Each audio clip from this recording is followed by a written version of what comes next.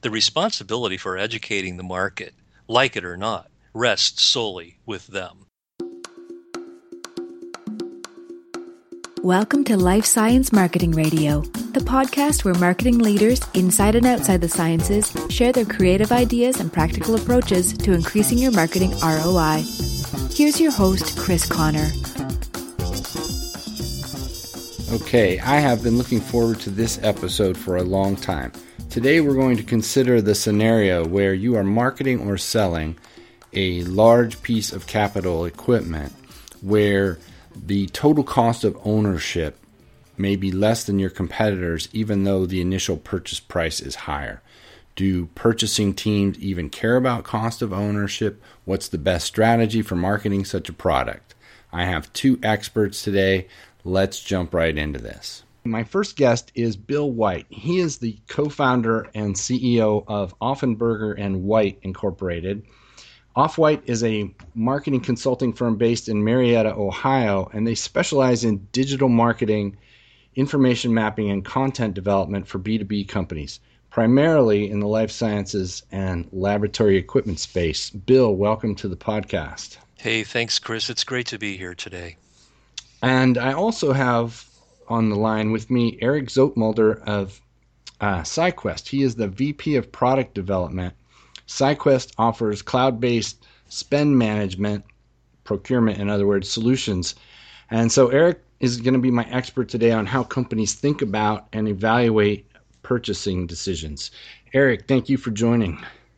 Thank you too, Chris. It's great to be here. So what we're going to talk about today is how to approach purchasing decisions. So if you're a marketer and you're looking to influence a buying decision, we want to talk about how we influence people in the procurement part, and partly around larger capital equipment purchases and so on, and a little bit related around sustainability. And this all came about because several months ago, Bill wrote a brilliant post on LinkedIn about how short-sighted purchasing steals research dollars. And I'm going to let him fill you in on what that was all about, and then we'll talk about what marketers might be able to do to sell their products more effectively, and how purchasing agents think about those purchases with respect to initial cost and operating expense. And then maybe if there's a way that we can spread best practices, if maybe Eric has some examples of companies who are really smart about thinking about these decisions. So Bill, would you please summarize your post for us, if you will? Well, thanks. It started out as a rant. Then I was able to reel it back in and apply some dispassionate language to it. I was at a major research facility on another project, and I happened to go into an area where someone was setting up, actually they were getting ready to shoot a movie, and they were setting up a lab, and I was asking the folks on the set how they came to choose the fume hoods that they were and what they were for, and I was curious if they knew what they were talking about, and it turned out that they certainly did. And we were talking about the two different models that were there, and one was a product that was based on conventional airflow technology, and the other had some new, more high-tech airflow technology, but cost a little bit more money. And if you think about how much air, conditioned air, either heated or air conditioned, cooled air, gets sucked out of a facility that's using fume hoods, it's a substantial amount of money. And he recounted for me the fact that they had just lost an order at a major university because this energy saving fume hood cost maybe $1,000 more per cabinet than the one that was chosen, but over the course of its life cycle, and I think it was probably about 10 years that he was quoting, they probably were throwing $250,000 away just having gone with the lowest price. Given that I had just come off a project launching a new ultra low freezer technology, which uses half the power of a conventional cascade refrigeration technology at the time. Um, it struck. It was pretty raw because we found ourselves having a difficult time getting an audience with purchasing people who were not interested in paying for a product that cost maybe 12 to 20% more, but would save a great deal of money over the life cycle. And that's when we started to think about how scarce research dollars, these folks are out there running in races for the Komen Foundation and raising money here and there, lemonade stands and whatever. And if that money is not properly invested, then it's sad. That is superimposed over what I learned as a capital equipment salesperson over the years, where I would go in and walk the hallways. You really can't do that anymore at major research facilities, and talk to the users. And it turned out that we learned just in the last few years that the broader view in terms of, I think Chris, you mentioned sustainability. The broader view is that all levels of an institution, all levels, are impacted by a capital equipment acquisition. And and a good example starts with the person on the bench, the principal investigator, who may have a preference for a product. Maybe it's that fume hood that uses, takes more air than another. Maybe it's an incubator or a freezer or some sort of centrifuge that just isn't as efficient, but they're comfortable with it because they used it when they were doing postdoc work at NIH or someplace else. But then the other people stacked up in the equation include the lab manager, the facility manager, the maintenance folks, the financial officer. In pharmaceutical companies, I'm sure, Eric, you'll agree that the sustainability people have now taken on more responsibility and political clout. And then at the top of the chain, you've got the owner, the architect, and the lab planner. If those people aren't holding hands at the very beginning of this process, whether it's a replacement or a new product or a new facility, then they are not enlightening themselves enough to realize potential savings, and that's where the real that's where the real sad situation manifests itself. So I had to write about it, and I'm gratified with the response. We got a lot of feedback on it. Nice. So I'm just going to throw in a little bit here. So we're describing a situation where, and maybe this isn't always the case, but a facility is being built, and even if the funds don't come from a grant, the choices that people make will eventually be soaked up by grant dollars, because over time, researchers bring in funding for their labs. Some of that goes to overhead, and if you're increasing the overhead, which is essentially the operational costs of the fume hood or a freezer, what have you, you're taking grant dollars, right? And there's only a limited amount of those coming from NIH or the Komen Foundation or wherever, Sure. Right? Well, yeah, and it depends on internal billing and how the principal investigator is charged for using the space. There are many different formulas.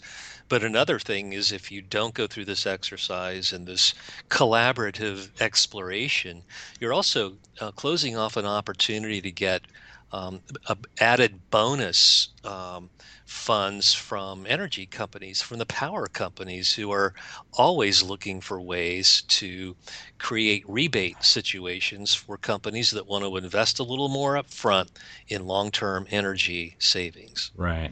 So, Eric, so in this scenario that Bill's just described for us, can you explain how institutions make those decisions? And I realize, you don't have your finger on the pulse maybe of every institution, but do different types of institutions think differently about it? And just explain that, because honestly, I don't know. I think most of the people listening here probably don't have a detailed view of how that is done. Yeah, so it's we do a lot of business with research institutions, like you said. So a lot of large higher education institutions, but also research facilities like even NIH. But when you come to those kinds of institutions, the funding actually has a lot to say about what you buy and what you're able to do. And there's really two types of funding. There's general operational funding that is part of the sort of the startup grant of why the institution is there or why the research is actually happening. And then there is variable funding around how grants come in and who the grant owner is and for what particular research it is actually being done. The So that's sort of one part of it. And what's interesting about this is that I sort of have an adage which essentially says it's good to be rich, because if you're rich, you don't have to worry about amortization or interest payments or paying a little bit extra for the good in the long run. A great example is, one of our customers runs a fleet of cars, and all those cars are essentially needing to be replaced. But that is for cash flow reasons. He can only replace cars as they come up due. He can't go all out and replace it all. He just doesn't have the actual money laying around to make the investment. So it is really important to understand where the cash comes from and whether it is one-time variable or whether it can be absorbed into the greater good of the organization, where you can, over a number of years, make sure you understand what you pay out. The other piece that's really interesting in these organizations is that these investments are not necessarily commodity investments, right? They're made for very, very specific reasons to support the research that the leaders on the research side really, really essentially make a decision on. They have written their grant or they have written their research such that this is what we're going after. So quality of the research and the ability to create a stable environment to do the research consistently is really, really important. So for example, if I started my research in 2005 and I use certain tools and use certain environments to create very specific circumstances that allow me to do things and test it, I need to be able to consistently facilitate that. So quite often there's a reason for the organization to stay with maybe outdated models or circumstances to facilitate what the original goal of the research is. And particularly if you look at medical research or biotech, a lot of this is stuff that needs to be baked over years and years. So there's besides the fact that we can do things better now because we're more modern, there's a real set of circumstances that dictates what kind of investments and buying pieces, buying choices have to be made. So the other piece is interesting, and that is that the person that actually buys the stuff or is responsible for buying is a Nobel Prize winner, or it's a really important researcher, or it's somebody with very specific knowledge. So what Bill said earlier, which is I'm familiar with the tool set, I know how to do it. For those people, time is money. If they have to learn new stuff, or if it takes 5 seconds more to do something that used to take 5 seconds less, it is an important part of the decision criteria. So some of these decisions cannot be driven by just understanding the true cost, right? The pure dollars in and out, but there's a whole set of criteria that people really need to understand in order to make the right choices for the greater good of the organization. Right. I understand that, and I've been in a lab, and I understand if you get used to using a particular product and there's a way you want to do it, and you want to do it consistently over time, that makes sense. I'm thinking about things like hoods, though, and freezers. For example, well, I've never seen a freezer or a hood installed in a lab. I imagine most of them were installed with the building. So that's an earlier choice. And in the case of, an important scientist picking his equipment, I understand that.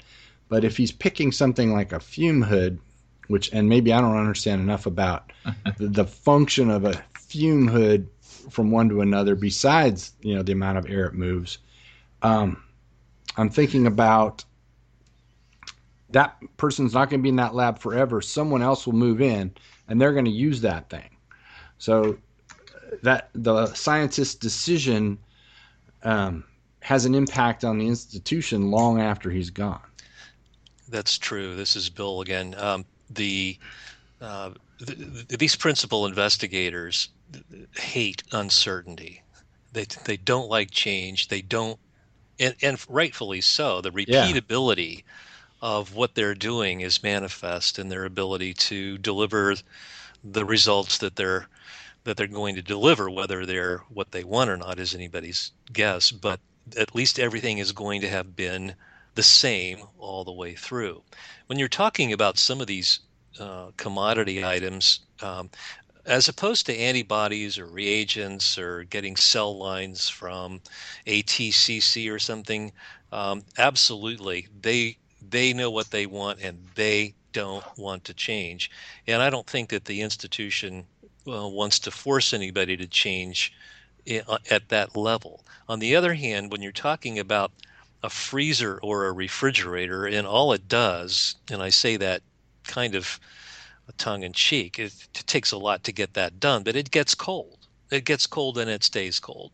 So what they really want is they want reliability, and that reliability over time, over the history since World War II, for example, in the refrigeration part of the world, has come at a huge cost, and the systems, quite frankly, have struggled.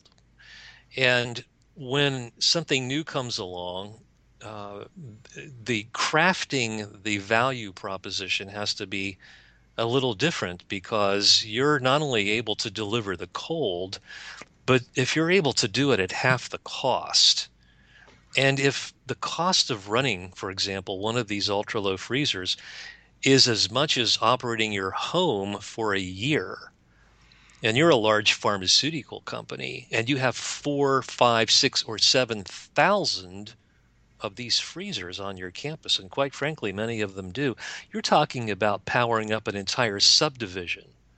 If you can cut that in half without compromising the deliverable, which in this case is a cold place, then you're really bound to examine it. And here's a case where a purchasing department doesn't have the contextual understanding of the whole equation, and nor can they have too many other things to do. But to get a purchasing person incentivized solely on the basis of saving money on an initial acquisition is probably short-sighted, and that was where that was my launching pad right there. Right, and so that's more of the example I want to talk about. So I'd love to have Eric use this freezer scenario where you're delivering cold, and I know there's more than just staying cold. There are elements of the variability and how the cold cycles that are very important. And I've talked to people recently who built enormous walk-in freezers that that are going to hold millions of samples that have irreplaceable value. But I have to think, and certainly the scientists need to be able to specify that, but there must be someone in purchasing then, I would think, or I guess what I'm asking is there a person in purchasing who's now thinking about the long-term operating costs of that, and how is that weighed, or what's the best way you've seen it done? Now that I've asked 3 questions, Eric. Well, so I think there is a very important role to play for good procurement process, right? So what's interesting about sustainability, and it's not new. I mean, this is something over the last 15 years, but I think forever people have been looking for faster results at less costs. But the equation of doing it with less impact to the environment and or where we live is really big. So what I've seen with our customers is that the sustainability officer is elevated into management positions. It is almost in all of our customers a mandatory part of procurement criteria.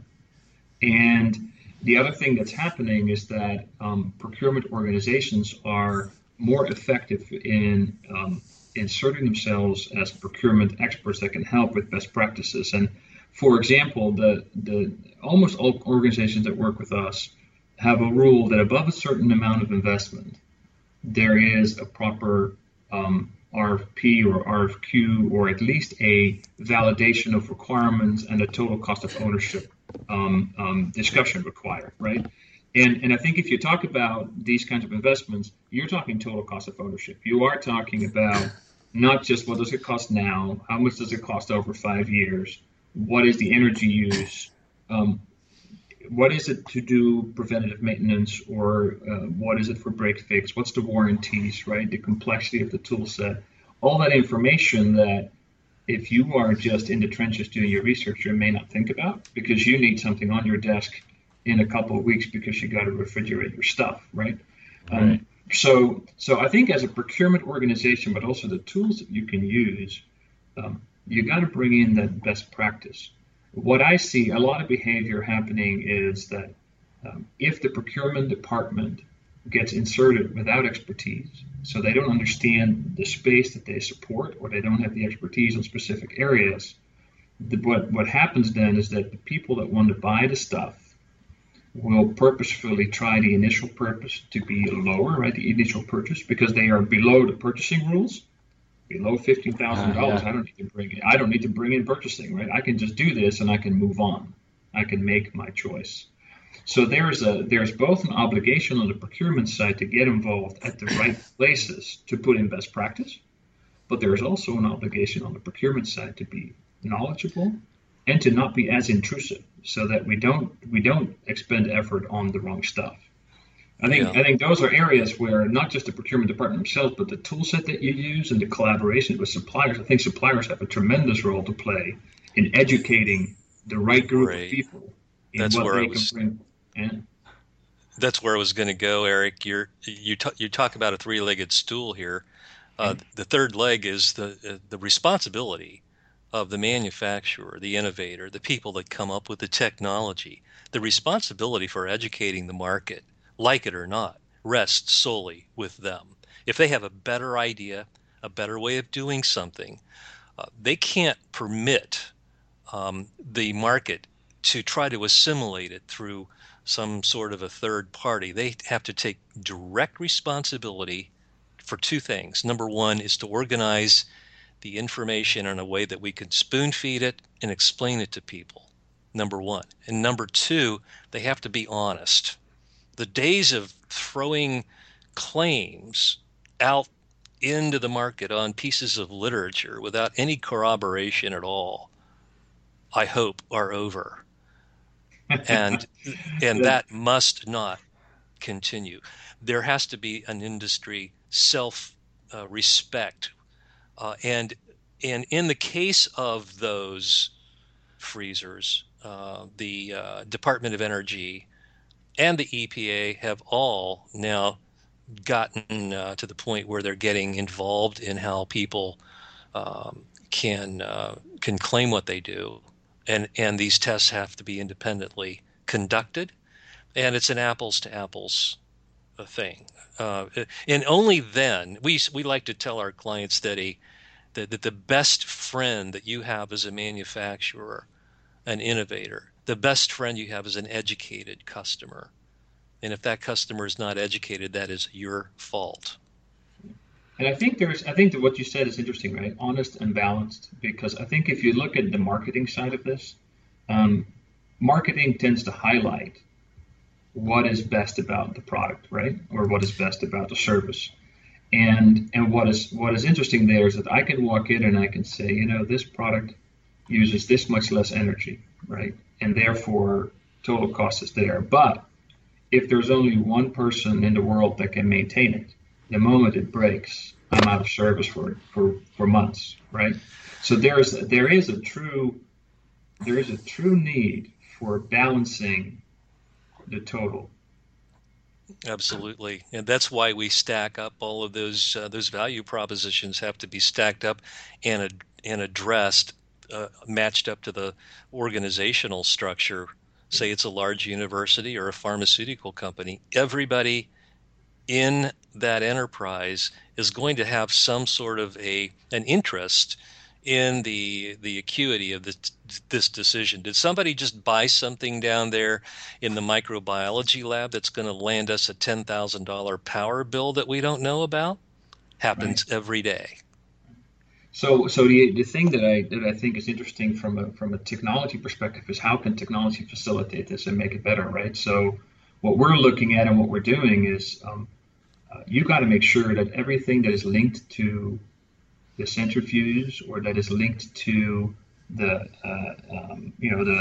the cap that you want to buy, you got to understand what the total cost is, and you got to make that really easy to look at. If I have a contract with um, a machine that uses disposables, I want to connect not just the disposables that I buy over time, but also the maintenance cost that I had on it, plus the fuel and energy that I use with it, so that I totally know what cost of ownership is. That is something that you need to link together and pull together, right? Mhm. And then I can understand that. How much do I use today? Is it truly cheaper than what you say? Yes or no?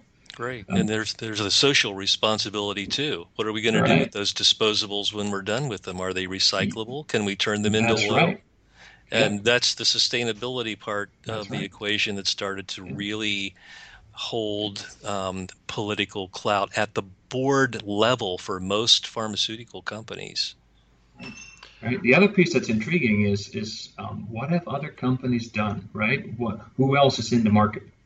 Because there may be one provider manufacturer who does a lot of education, but then the question becomes, okay, who else does this kind of stuff? Do we have comparables? And can I have conversations with them? So part of this is a discovery thing as well. So we actually have in our application suite the ability to look at public entities and what they buy, and you can go out and you can even our own technology. You can see exactly who bought SideQuest and what they paid for it, and you can call the person that has done the procurement and ask them all the questions that you would like to have, and create a very credible set of alternatives where you can really do proper sourcing. It's very easy to find that, right? So we had a number of examples of schools that were looking for large machinery, and they saw that other companies and other schools had bought it and they paid a completely different price than what they were presented. So Nice. there's a real opportunity there with good spend reporting tool sets, with good sourcing tools, right, to create that balance. And if you and it's really a choice on how complex you want to make it. I think there is a boundary. I mean, for 15K purchased, you don't want to have it very complex. But the moment you start spending $500,000, it is worth putting the extra effort in. I'm loving this conversation. I heard something Eric said, and it fits in with what Bill is saying. I'm thinking there's an opportunity not only to educate procurement, but to educate scientists, the end user, on how procurement works, so that they don't get in that situation where they need something in a hurry and they're not going to get what they want because they didn't think about it soon enough. Yeah, I think this is Bill. I think that Eric would agree that there are as many scenarios as there are institutions out there. They all work differently, but there are a lot of common denominators. You're right about the fact that we typically represent the people that are manufacturing, the innovators, the new technology folks, and we are taking on the responsibility of building curricula that work both internally to the company to do what we call empowering the last person hired. You can't ask somebody to go out and sell something they don't truly understand, especially when you're in a distribution channel with many, many hundreds of salespeople. But on the other hand, you can only expect a bench, an investigator, that Nobel Prize winner can only spend so much time trying to figure out what the best centrifuge or what the best product uh,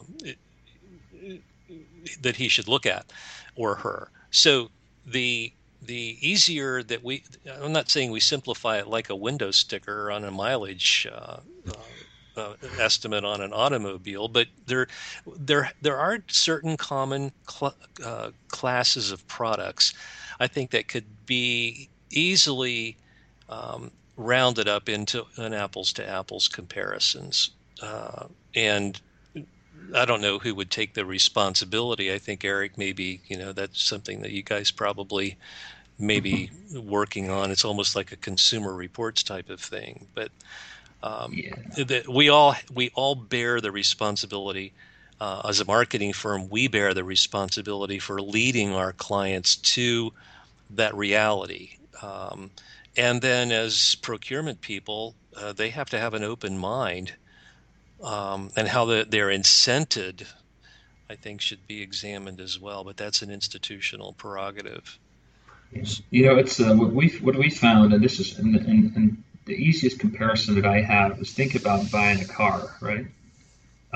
Everybody needs a car. It's essentially a commodity, And but we can all there's identify with it too. Sure. right. So if you really look at the cost of ownership for a car, right? There's the mileage, there's the insurance, there's the repairs, there's the warranties, there's all that kind of good stuff. There's all this data to homogenize it, to make it look the same. In the end, it comes down to what people can afford and how they feel about what they do. That kind of information, right, is easier to get if you have more people buying it. So there's a lot of that kind of information that is very important to detail out, to make available. If you One of the big things about research institutions is that there's a lot of commoditized, expensive pieces of equipment that need to start falling into the data collection and Energy Star and all those kind of things that are needed, that are more car commoditized stuff. However, there's a whole lot of cutting edge things that are happening. And cutting edge stuff, you buy at a premium. You have no idea what the long term costs are because you have never used it longer than a couple months, right? There's a lot of education happening there. So, so I think if you can understand when you go out to the market and you start scanning it out, are you in that uh, more commoditized piece where it's incremental enhancements, or are you in the cutting edge new stuff? That's the other piece that you really need to understand very well before you start moving, because you're probably willing to pay a premium for cutting edge, but you're absolutely not willing to pay a premium for your commoditized large expenses. Right. And it's up to the cutting edge company who's manufacturing the cutting edge to Hmm. build a credible value proposition based That's on right. independently generated information. The days of writing copy and throwing it in a brochure and putting that out there as gospel, I hope, are over. Yes. So I think this is a good place to wrap up. I I don't know if I have any other specific questions. I had some, and I might edit this part out. But I was going to ask Bill kind of what his target audience is when he's marketing to these people, and then maybe have Eric comment on what he sees. I don't doubt that you're marketing to the right people, but maybe what he sees again as best practices. Because I'm guessing, Bill, that for a lot of these large purchases, you're not just writing content for end users. Well, a lot of the marketing programs we build are inside out programs that start with educating the employees and the sales and service people. And by the time you've done a good job of that and rounding up all of the what we call the raw materials, you've essentially stocked the cupboard with the information you need to build out a marketing toolkit that can go outside the front door. That still doesn't obviate the fact that the customers in the life sciences market are they're consumers, and they are influenced by the same emotional and other factors that we are when we buy a car or perfume. So, as we say, selling perfume is selling hope. Well, in this particular case, we're selling, I think, we're selling products that either minimize uncertainty, which is the last thing you want to deal with when you're going home on Friday night and wondering if your specimens are going to be there on Monday morning. And we've got tons of examples of catastrophic failures based on these instances, and the business of making it easy to understand. We haven't ever found something we could not explain. we but that Nobel laureate only has so much time to devote to learning what it is we're trying to explain. So you have to really cut to the chase. Does it get cold? Yes. Does it go fast and spin down? Yes. Does it warm up to 300 degrees in 58 minutes? Yes. Do we have proof? Yes, we do. And I think that people want to know what's the truth. We don't want spin, not in this market. We don't want that. It doesn't work. Yeah. And it's short-sighted and it's unfair, and that's the point I was trying to make. It steals the resources that we need to plow into what real research is and curing real problems. I like that. A little bit of a higher goal that people should be thinking about when they're selling their equipment into laboratories. Yes, they need to think about who is using this and why. We ask that question all the time. Why are we doing this work to help this company sell this product?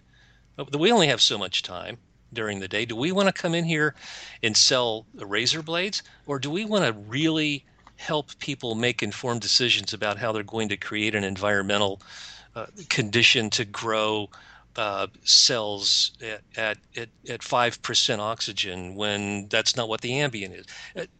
And what are the benefits of that? Well, they're huge. They're huge, but not until we explain it. Right. Yeah, and I think Bill, what you're saying is dead on. It's all about time, right? So where do procurement people earn their money? They earn their money by taking all the insignificant purchases, the many that need to be done, off the table and get them done as fast as you can, so that people can spend their time evaluating and procuring those things that really matter, and where you have to spend your investigative time, your learning time, but also your evaluation time. So the more you can automate, get the simple stuff and the math stuff off the plate and completely take it out of the game, the more time you will get from your procurement people that know best practices, right, and understand how to do a total cost of ownership and do an evaluation, as well as from the people that actually use the things on a daily basis to sit down and make an informed decision together with the suppliers. So I think that's the key where procurement departments really need to get to. If they're still doing paper stuff, they're on the wrong track, because, boy, they don't have any time at all. The more they can automate, the more they can go and create informed decisions and change what they do and build something for the institution for the better. We're also seeing that offshore markets are starting to appreciate that same equation as well. They don't have time for it. There are tons of companies out there that can bend sheet metal and do things, but in terms of understanding how these products are used and the consequences of a bad spot weld someplace down in a piece of equipment that you'll never see are real, and they need to be communicated to the people on the factory floor. They have to be involved in understanding why they came to work this morning. We've seen that a lot in Asia, and they're starting to come around and understand that the marketing equation is an inside-out exercise. I love that. I'm going to wrap it up here. I think this has been a fantastic conversation. I want to end on the note that we should all be thinking about what we're really trying to do in these specific cases is keep in mind the goal of the research, which is to, improve human health, improve the environment, and so on, and that all these decisions have an impact on that. And so with that, I want to thank you, Bill and Eric, for what I think was a fantastic discussion. Thank you. It's a pleasure. Thank you. You're welcome. Wow, I really enjoyed that conversation. If you enjoyed it as well, a rating or review on iTunes is always much appreciated. That will help us get more guests. And why not send me a note? Tell me what you liked about it. My email address is chris@words2wow.com. And I will talk to you again in a couple weeks.